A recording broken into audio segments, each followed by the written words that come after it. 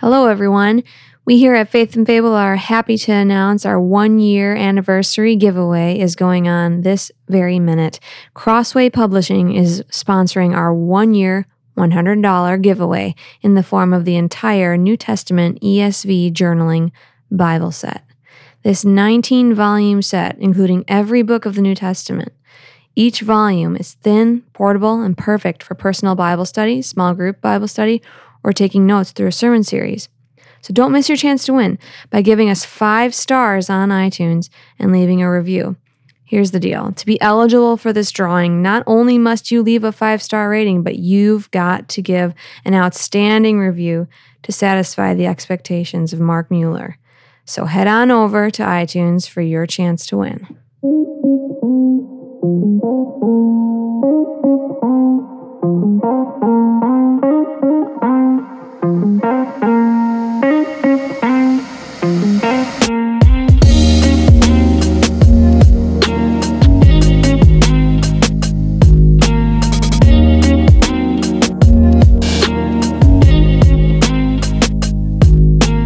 This is Faith and Fable, a pastoral podcast where we discuss common and often controversial topics from a biblical perspective. I'm Lena. I'm Matt Henry. I'm Matt Miller. And I'm Mark. All right, guys, you know what you got to do?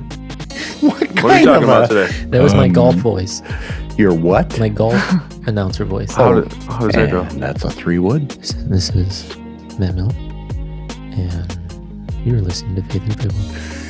Have you ever been to a golf tournament? Never. That is the strangest place in the world. There's thousands of people, and you can hear a pin drop. It's so weird. I'm assuming you've been to one. Yeah, I've been to one. I was actually to in somebody line famous at the 18th hole. Yeah, it was at the Western Open. So the 18th hole in line, a little kid holding a golf ball, ready to get it signed by Tiger Woods. Tiger comes walking down with his 2 security guards on either side, grabs my golf ball, literally was about to sign it, and his security guard goes, "Tiger doesn't sign golf balls." And then Tiger had to give his golf ball back to me. No way. Dead serious. Well, he touched it. I know. I held on to that. Since when does he listen to security? He's a machine. He doesn't function for himself. He literally he's a robot. And knows him personally. Tiger doesn't do people speak for him. He's a figure. You know, the older I get, the more happy I am that I am absolutely unknown. I remember meeting Marcia Clark, who was the head prosecutor for the O.J. Simpson. Oh, yeah, for sure. And her whole life just changed once she became famous and then infamous. And I'm just like, yeah, I could go my whole life without having a lawn filled with, or a security guard tell me I don't. Excuse me, if I want to sign this, I can. This podcast right here is about to catapult you into the mainstream. Oh, yeah. Yeah. Well, you know that we've arrived when not only do they buy a coffee mug, but they want us to sign it. Oh, God. In fact, what would we charge for a signed coffee mug? We'd probably give it for cheap. $12.50. We'll bump it up 50 cents. The quarter per signature. All right. Yeah, man. It's just going to wash off in the dishwasher. No. We'll use Sharpies. On a blackish mug. It doesn't matter. We'll do something. Use my wife's diamond ring and just scrape it in. Okay. Anyhow.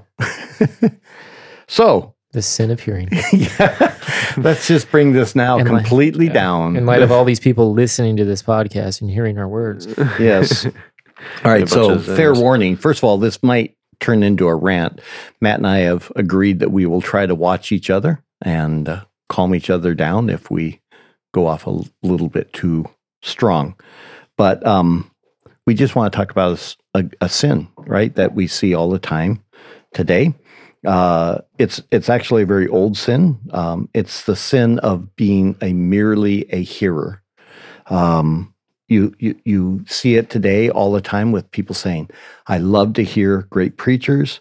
I love to post pictures of books that I'm reading, love to talk about sermon and critique it. My favorite is I love to find error in some point of theology that I heard. And yet, meanwhile, you look at their life and it's an absolute shambles and a train wreck that's literally just unfolding right before your eyes. You did an excellent sermon a short time ago that brought out this a love of being convicted but not repenting. You want to elaborate on that? Yeah. Well, that's just something that's been on my mind. Because we, in our circles, where we're all about truth and theology, which is great. I'm not trying to minimize that, but in light of that, our stream is such that we love to be convicted, but very little action takes place. Yeah, we have no intention of acting on the conviction. Yeah.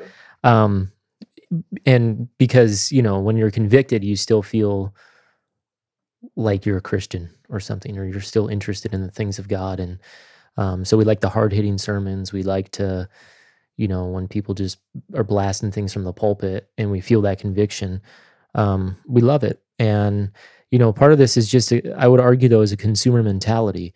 We like to rag a lot on the consumer-driven church, churches that... Attractionalism. Yeah, attraction, based churches where, they throw up the rock climbing walls, or they got the lights or the cool music or whatever, and, we're just, no, all you need is the word of God. Well, the reality is we're consumers too, except our product is different. The product is teaching or the word of God, and from that, we get our nice conviction on things. But that is not what it means to be a Christian. That is not what it means to be mature. That is not what it means to be growing in Christ, where you love to hear the word of God and feel something as a result of right teaching. Because if it never makes itself to your hands and your feet, and you work that out and you apply those things, repentance isn't a reality for you. No. You're just a person who's heard the word of God and felt conviction, but that needs to lead you then a step further, which is right application. I mean, there's so much I want to say, but most of it probably wouldn't be helpful. But it's so true how we pat ourselves on the back because we surround ourselves with great teaching, and yet we don't actually do what the Word taught us through these great preachers, and it's hypocrisy at its worst type. And so you can rip on Furtick all you want, right? And him using his super soaker to talk about the Holy Spirit and how this is blasphemy, but it's also blasphemy to simply talk about the Word of God and have no intention of obeying it. And so all of the ways that people wrestle and twist themselves into the most silly of arguments to defend watching immoral actions on television or a movie right now, Illinois just legalized pot, right? So the new debate that's going to be rising up, I know, around here is, well, can a Christian smoke pot? It's like, why would you? Let's not worry about why can't I? It's why, to what end? Right. To what purpose? In what way I can do it to God glorifying. When you hear that, you almost guarantee that the guy probably doesn't have much glorifying going on in his life because he's just looking for another escape. But it all is flowing out of a heart and it's a great problem in our church today in America. Yeah, and one of the difficult things to reconcile as a pastor, preacher, and teacher, and this certainly applies to us because we spend many, many hours studying the Word, but we talk a lot about just the idea of the talents, right? Where Jesus talks about, to one he's given 1, to one he's given 5, another he's given 10. If you're sitting in under good teaching, and even if it's at your church or you're hearing it from YouTube or whatever your favorite ministry is and it's solid stuff, the more that you hear and the more that you consume, the more you're now responsible for, and so the more that you keep hearing, the more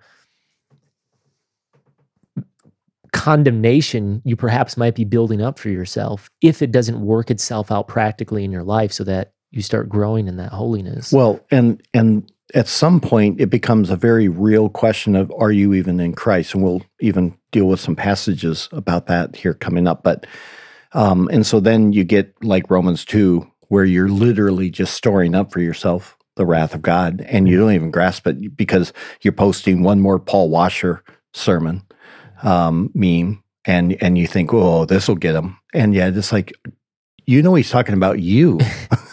Actually, you. Yeah. He's concerned about your soul. And you're sitting here behind Facebook or whatever it is, posting and posting and posting, and you're missing the whole point of what it means to be a follower of Jesus Christ. So it's a serious issue. And we don't want to just make it something where we're joking or just ripping on people. It really causes our soul as pastors to ache. We preach week in and week out. And, you have people who have sat there, and you're like, is it happening? What's going on? And it's scary. So with that, we have 3 passages that we're just going to have Lena read from, and we'll make some comments after she reads each one, and then we'll build off of all that. So the first passage is the best known one, James 1:18 through 27, right? In the exercise of his will, he brought us forth by the word of truth, so that we might be, as it were, the first fruits among his creatures. This you know, my beloved brethren. But let everyone be quick to hear, slow to speak, and slow to anger, for the anger of man does not achieve the righteousness of God. Therefore, putting aside all filthiness and all that remains of wickedness, in humility receive the word implanted, which is able to save your souls. But prove yourselves doers of the word, and not merely hearers, who delude themselves. For if anyone is a hearer of the word and not a doer, he is like a man who looks at his natural face in a mirror. For once he has looked at himself and gone away, he has immediately forgotten what kind of person he was. But one who looks intently at the perfect law, the law of liberty, and abides by it, not having become a forgetful hearer, but an effectual doer, this man shall be blessed in what he does. If anyone thinks himself to be religious, and yet does not bridle his tongue, but deceives his own heart, this man's religion is worthless. This is pure and undefiled religion in the sight of our God and Father, to visit orphans and widows in their distress, and to keep oneself unstained by the world. All right, so true to James' style, he's smacking you right in the face. He's a subtle guy. Yeah, yeah. Well, he is what he is. He's also the half brother of Christ, and it's the very first New Testament book written, and it's uniquely Jewish too. If you don't understand Jewish thinking and theology, you don't usually understand James well. It's the very first book I preached through as a pastor. And first of all, I just have to point out that there's a passage here that's so often misapplied. It says, "But let everyone be quick to hear, slow to speak, and slow to anger." And it usually is about, we need to be good listeners. Don't be talking in your marriage. Let's open up our ears. God gave us 2 ears and 1 mouth, and all those other things that we hear. It has nothing to do with that. It's not talking about being listeners in good communication. He's talking about you need to be slow to react in anger to the word being taught, and you need to be very slow to begin to want to speak about the word or teach the word. Right. Instead, you should be hearing the word, which is why he says, in humility, receive the word implanted. Why? Because it's able to save your soul. But we react against it. We start arguing and debating it. And we see this all the time as pastors, where you're trying to get pastoral counsel from the word, and the people stiffen up and start to open up their mouth and talk before they should. And James would say, look, be quiet. And there's nothing about your anger here that's going to fix this. Just listen to the word and hear it and receive it. But if you can't hear it, then you'll never be able to do it. Mm-hmm. And so then he transitions into this whole problem we have of being merely a hearer rather than a doer. Yeah. And he talks about, if you're only a hearer, then you're deluding yourself. And he's not talking there about you're just fooling yourself in some vague way. He's talking about your soul. He's like, you've deluded yourself into thinking you're saved. You're not.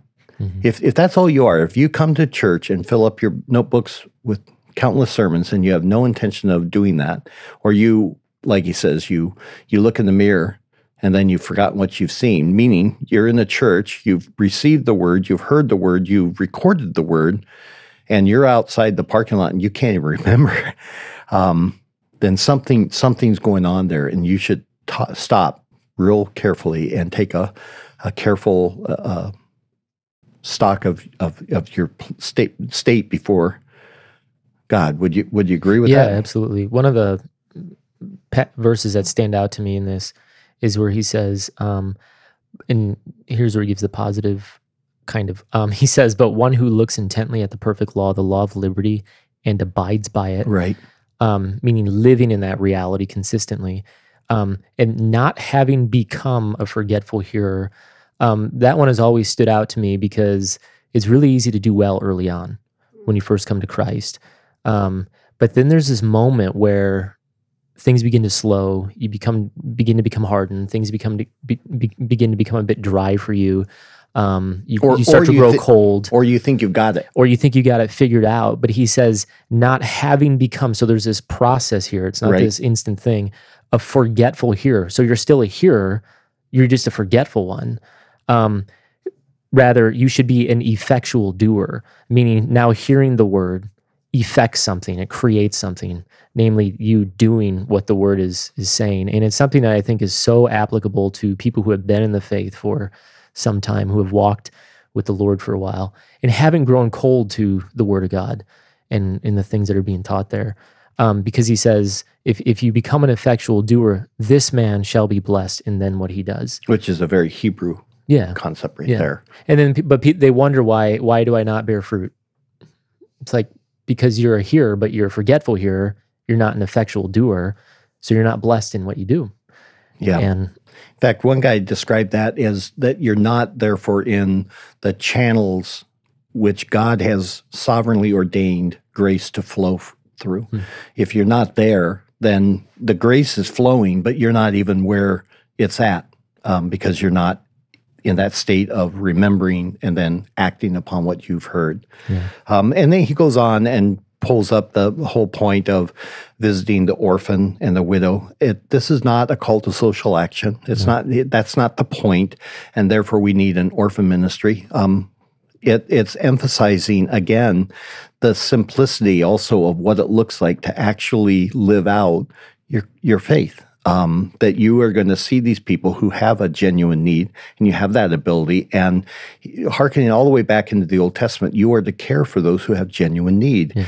And that a man or woman who has the ability to help and turns has a hard heart that turns away, he's like, then you're not even understanding what your faith should be producing. There's a lot we could talk about it, but I think... Yeah, especially in the context of the faith community. Yes. Because you're right, it's not a call to social justice or something like that. It's caring for those brothers. John picks this up in his letter. Yes. But it's caring for those within, first and foremost, that faith community. That's where it's to be working itself out. And then eventually, it flows out then into the world. Yeah, this is not the call. This is not the verse you use to start a homeless ministry. Right. This is a call that when you have a brother or sister in need, you come alongside and you help them. If you want to start a homeless ministry, start one. Just understand that that's not the primary emphasis on it. The entire whole of the scripture is primarily focusing upon your brothers and sisters in Christ. Christ said, "You shall know." The world shall know your love through your love. Your deeds to one another, yeah. Yeah, they shall know that you are Christians through your love toward one another. It's that simple. So his point is not hearing, but doing, right? Then, Lena, you want to read the next one? Sure. Out of Matthew 7:21 through 28.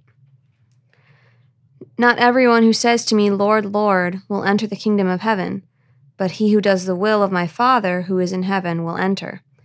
Many will say to me on that day, Lord, Lord, did we not prophesy in your name, and in your name cast out demons, and in your name perform many miracles? And then I will declare to them, I never knew you. Depart from me, you who practice lawlessness. Therefore everyone who hears these words of mine and acts on them may be compared to a wise man who built his house on the rock. And the rain fell, and the floods came, and the winds blew and slammed against that house, and yet it did not fall, for it had been founded on the rock. Everyone who hears these words of mine and does not act on them will be like a foolish man who built his house on the sand. The rain fell and the floods came, and the winds blew and slammed against that house, and it fell, and great was its fall.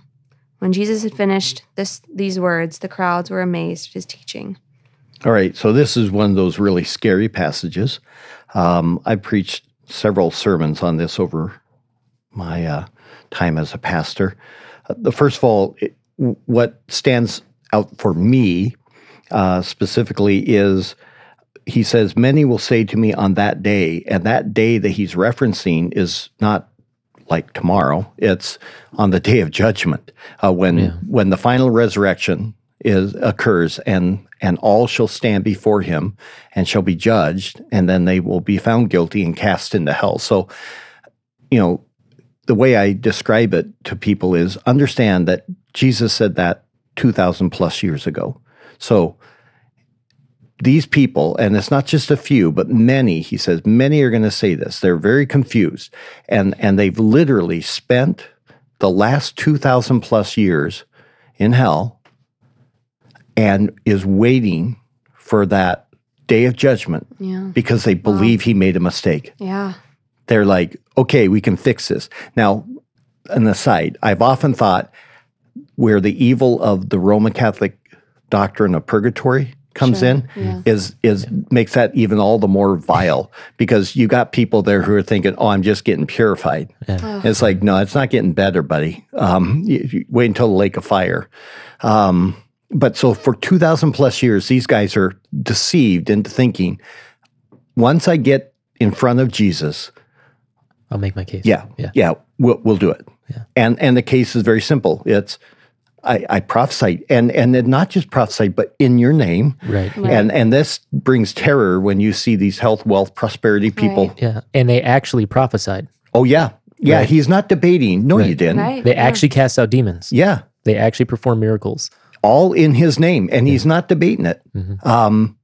And that's like, and yet you walk in, the way I describe in that one sermon was, look, if you had a guy come in and he was missing a leg, I mean, it's gone, and some guy said, I have a word from the Lord that's his will for you to be healed, and he says, he touches you and says, be healed in the name of our Lord and Savior, Jesus Christ. And we all, as a congregation, witness a limb grow. And the guy's, it's like, it's there. Okay, that'd be pretty crazy, right? And I would say that the vast majority, I asked the church, I'm like, how many would see that this was a great miracle of God and that this person was of God? And they all agreed. And I'm like, and yet Jesus is like, I'm unimpressed. It doesn't matter. I point this one out too on this passage is it's not when you get there on that day, he'll say, I don't know you.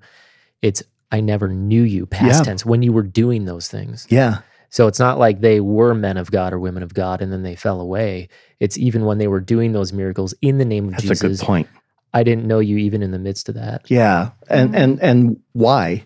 Because you are those who practice lawlessness. So you want to take away the terms cast out demons or perform many miracles. How about, but Lord, did I not get an MDiv? Lord, did I not preach many sermons? Did I not raise up my children? Did I not? Whatever it is, you can fill in the blank all over the place. But ultimately, it's marked out by, are you a person who obeys God's word? Mm-hmm. Are you a man of lawlessness or are you not? Yeah.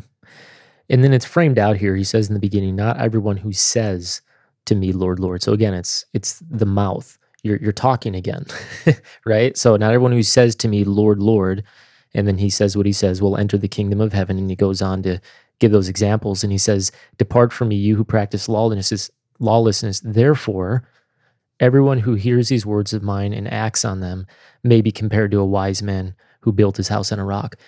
In other words, it's not so much what you say, but it's what you hear and then do with what you hear. Talking then about the word of God, obviously.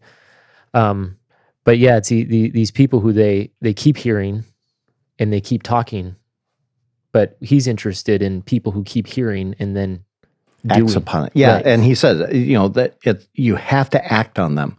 And so again, our point behind this little rant is we're exhorting you as you listen to this, to take serious stock of your heart. And there could very easily be a moment here where you just realize you need to go before the Lord in serious repentance.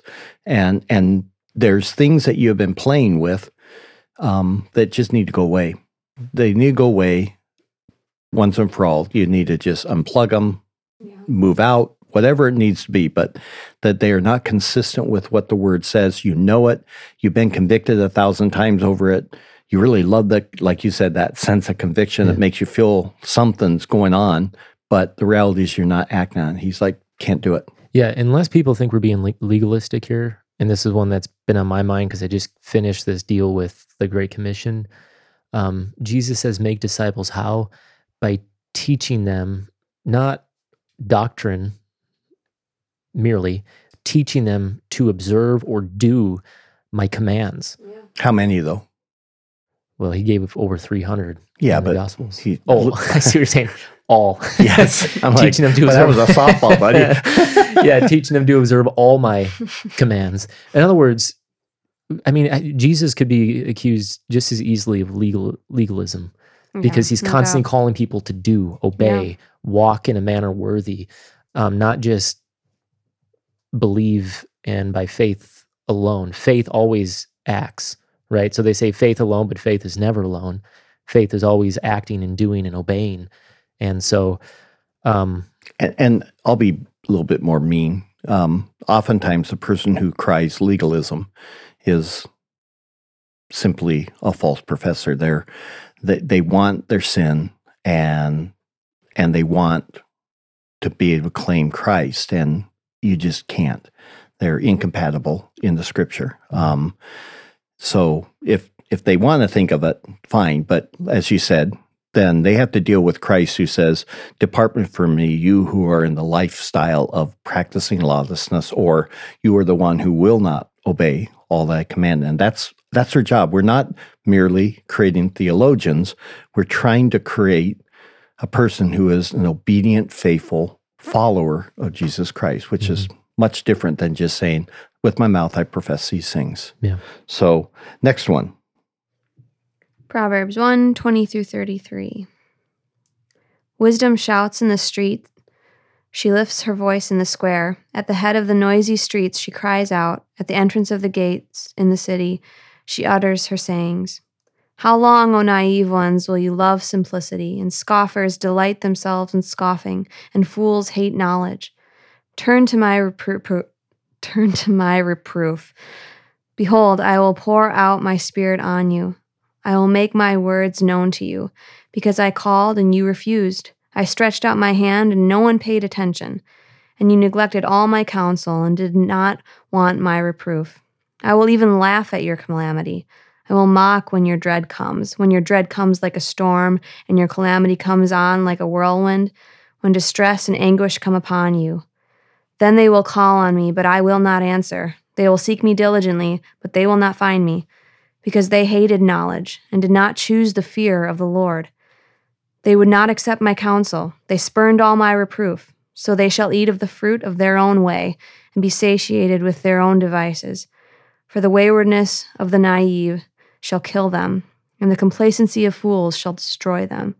But he who listens to me shall live securely, and shall be at ease from the dread of evil. Right. So I actually referenced this in my sermon Sunday, and it's the idea of wisdom being personified, and it's not hard to follow.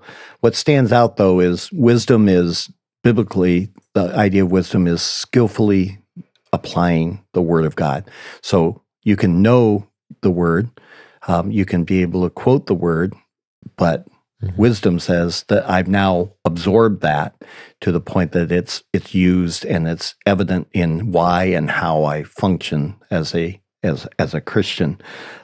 What's brutal here is she says, if you choose to spurn me, if you do not gather me in the season where I'm crying out and calling, and I would argue for that, is that when you are sitting under sound teaching, week in and week out, and you turn a deaf ear. You are setting yourself up for that day that all people will face. It will be a day of calamity. It can be now, it can be on your deathbed, but it's that day when you desperately need to know what to do. And she said, not only will I not answer, but I will mock you. Yeah. That's brutal.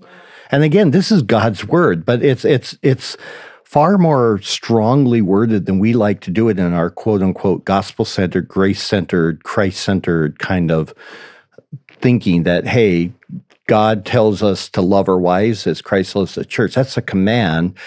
But isn't it great to know that Jesus did it because you can't? It's like, that's not what Paul said. He says, as a Christian, love your wife. Love your wife. And do it like Christ does. And he doesn't say, and don't worry about the fact that you won't do it because Christ did it for you. It's do it. Mm-hmm. And the assumption is because you have the Spirit and because you have been made new and being conformed into the image of Christ, you are able to grow in that and develop that. Having said that, too often as a pastor, we've seen this where people spurn sound counsel and the word.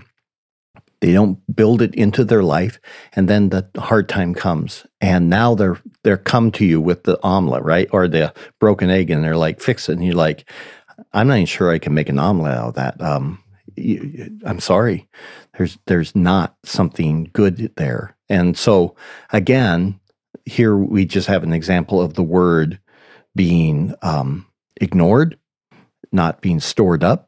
And therefore, on that day that we desperately need it, it's not present in our lives. It's that. Yeah.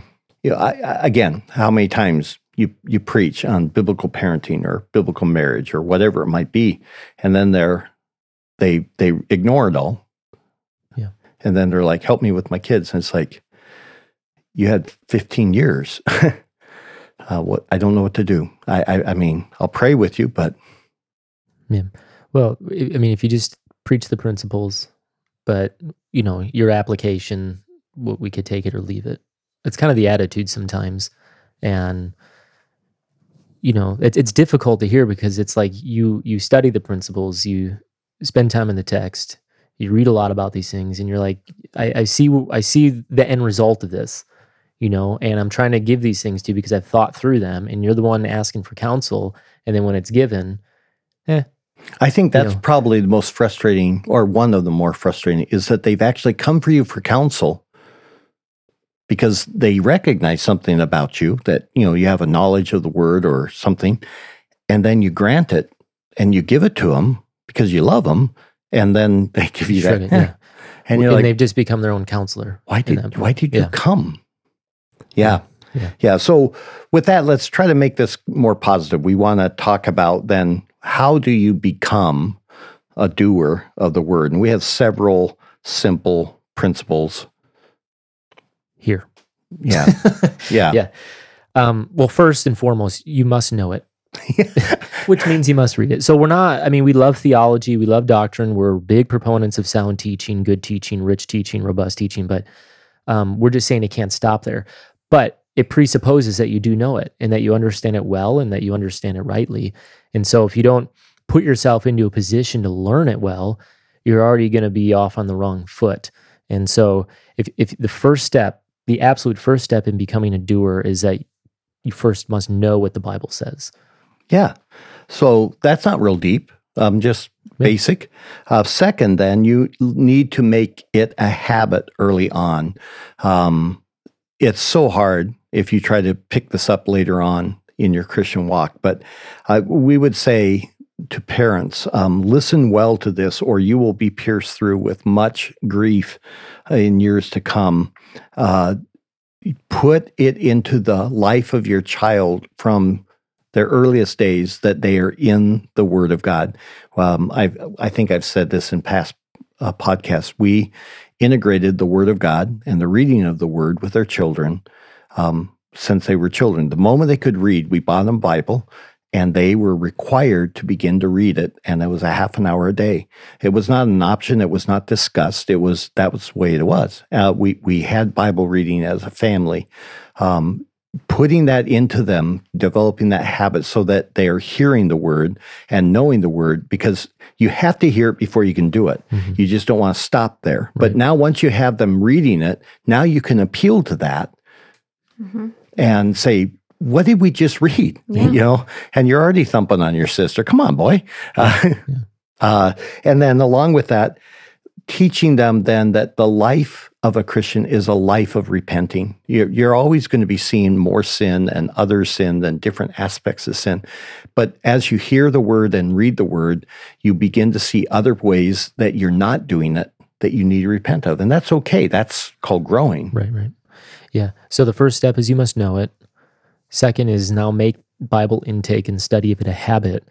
And then the third step then is begin to identify those major parts in your life and begin to figure out what God expects from you in those areas. So here are just some categories.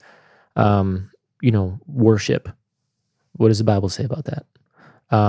Church. What are my responsibilities with regard to my local church? Now my family. That's a big area in a person's life.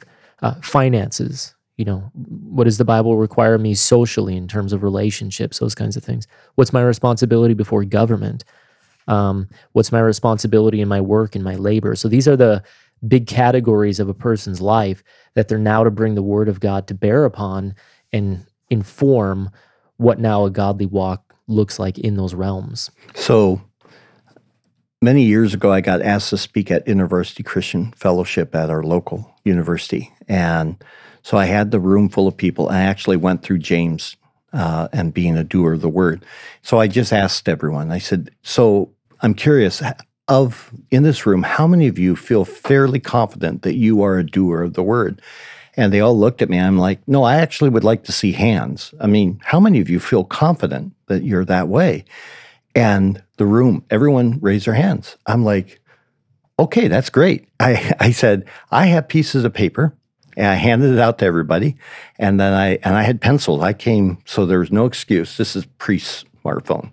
And I said, all right, let's identify these key areas of life, these that you just listed. And so they wrote them down. I said, okay, you have 5 minutes. No talking, no looking up in your Bible. I want you to jot down a Bible passage, at least one Bible passage for each one of those, not only that you know about, but that govern how you live today, that this is what you do. And it was bad. It was brutal. Most of them, it was empty. They didn't have it. Some of them had one or two. And I said, all right, so let's ask the question again. How many of you are actually doers of the word? I got in so much trouble for that. There were people just furious with me. How dare you do that? What are you trying to say about me? And it's like, you're not doing the word. I mean, I don't know. Yeah. I mean, you only have one Bible verse about anything, right, and yet you somehow are doing it. No, you're just showing that you don't know the word. So same thing we can ask the listeners. Just do that. Try it. In premarital, one of the opening questions, and I think the first night, there's like 8 or 9 sessions, so they're going to certainly have it by the end of it. But it's, all right, so you're getting married in, the next few months or whatever. Each of you right now, give me the Bible verses that inform what it means to be a husband, and all the Bible verses that inform what it means to be a wife. And they do pretty good, but it's just interesting, like how many things are sometimes missed. Yeah. And it's like, it's the rest of your life, yes, and you gotta, and it presupposes they want a biblical marriage, which they do. What I find also is funny how the woman tends to be pretty good at pointing out what the man's supposed to be doing, and the man can be pretty good. This is usually in marriage counseling. Well, she doesn't submit to me. I'm like, yeah, let's talk about you and your love, and they don't like that. But okay, right. So the fourth one would be pick a character flaw and focus on it for a month or two. That sounds fun. But I do this all the time in counseling. Yeah. Let's say you're prone to anger. All right. I would say a simple thing you can do is just go to the book of Proverbs, 31 chapters, read one chapter a day, and in that chapter, pick out a passage that relates to your control of your emotions and write it out. If you can memorize it in that day, great. But take it everywhere you go. Stick it on your desk, on your dashboard, and throughout the day, read it and meditate on it, but then also apply it that day. So a gentle answer turns away wrath, let's say. So all day long, when somebody torques you because they do that, you have to look at that passage and figure out, how can I speak gently to them instead of with anger, and apply it, and pray that God would give you opportunities that day to apply that thing. The next day, chapter 2, et cetera, et cetera. The second thing on that is then learn to confess freely and without excuse or rationale that you're not doing it. And that's okay. But find that flaw that you have in your life, and we all have them, and begin to aggressively confront it. And you'll be amazed at what could happen in a month's time. I did that in seminary. We had to every semester. And I didn't know that. The theme I picked more often than not was the theme of the tongue from Proverbs. And it was just brutal because it it is. It not only hits stuff like, just gossip or just loose lips or whatever. You're just irritated and you want to blow off, whatever. But throughout the Proverbs, it's not only the negative, don't do these things, but also the positive. Yep. You got to now build up. And so you're now training your mind, and it's just Paul, right? Put off, put on, but training your mind to stop doing those things.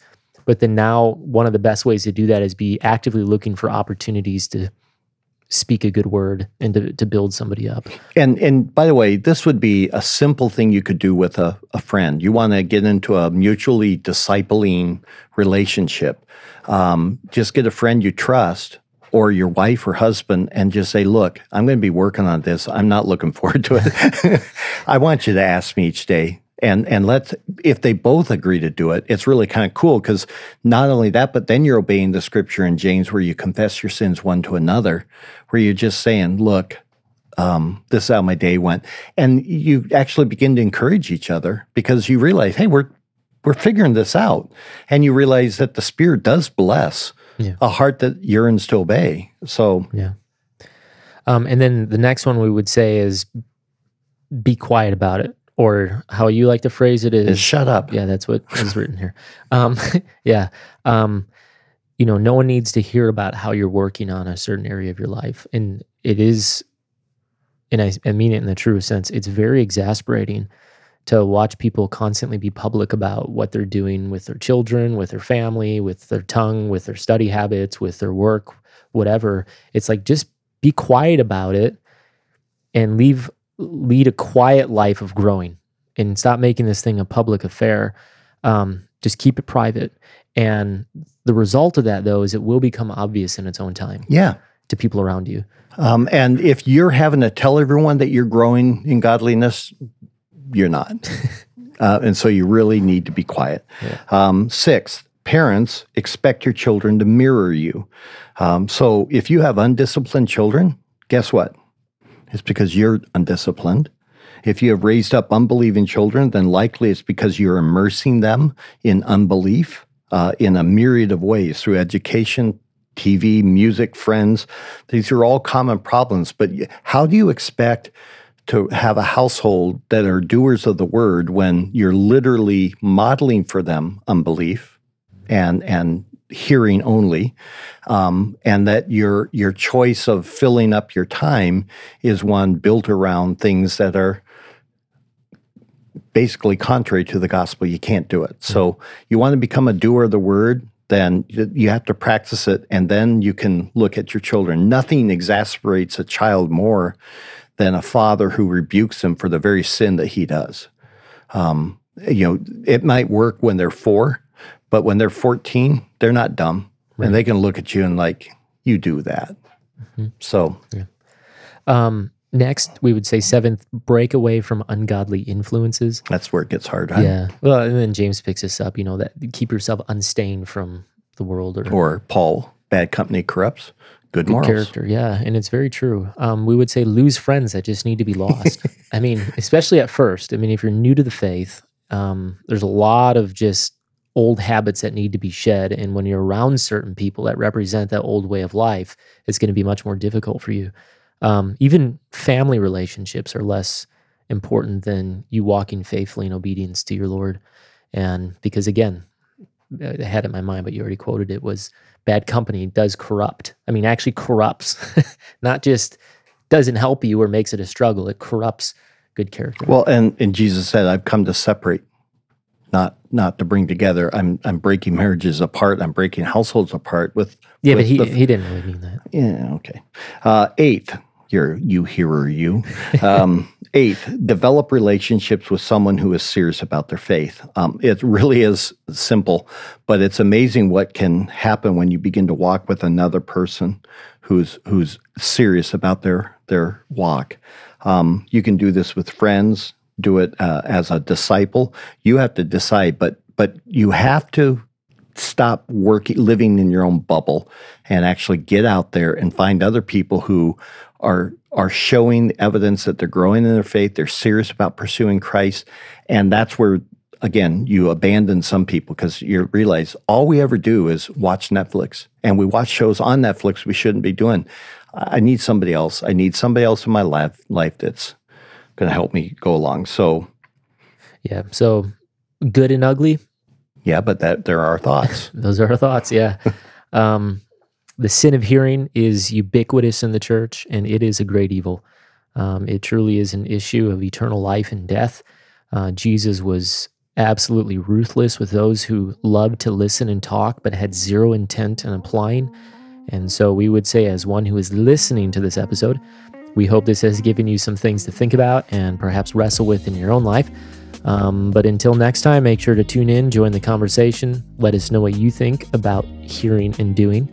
And don't forget to like, share, comment, rate, review, and tell your friends.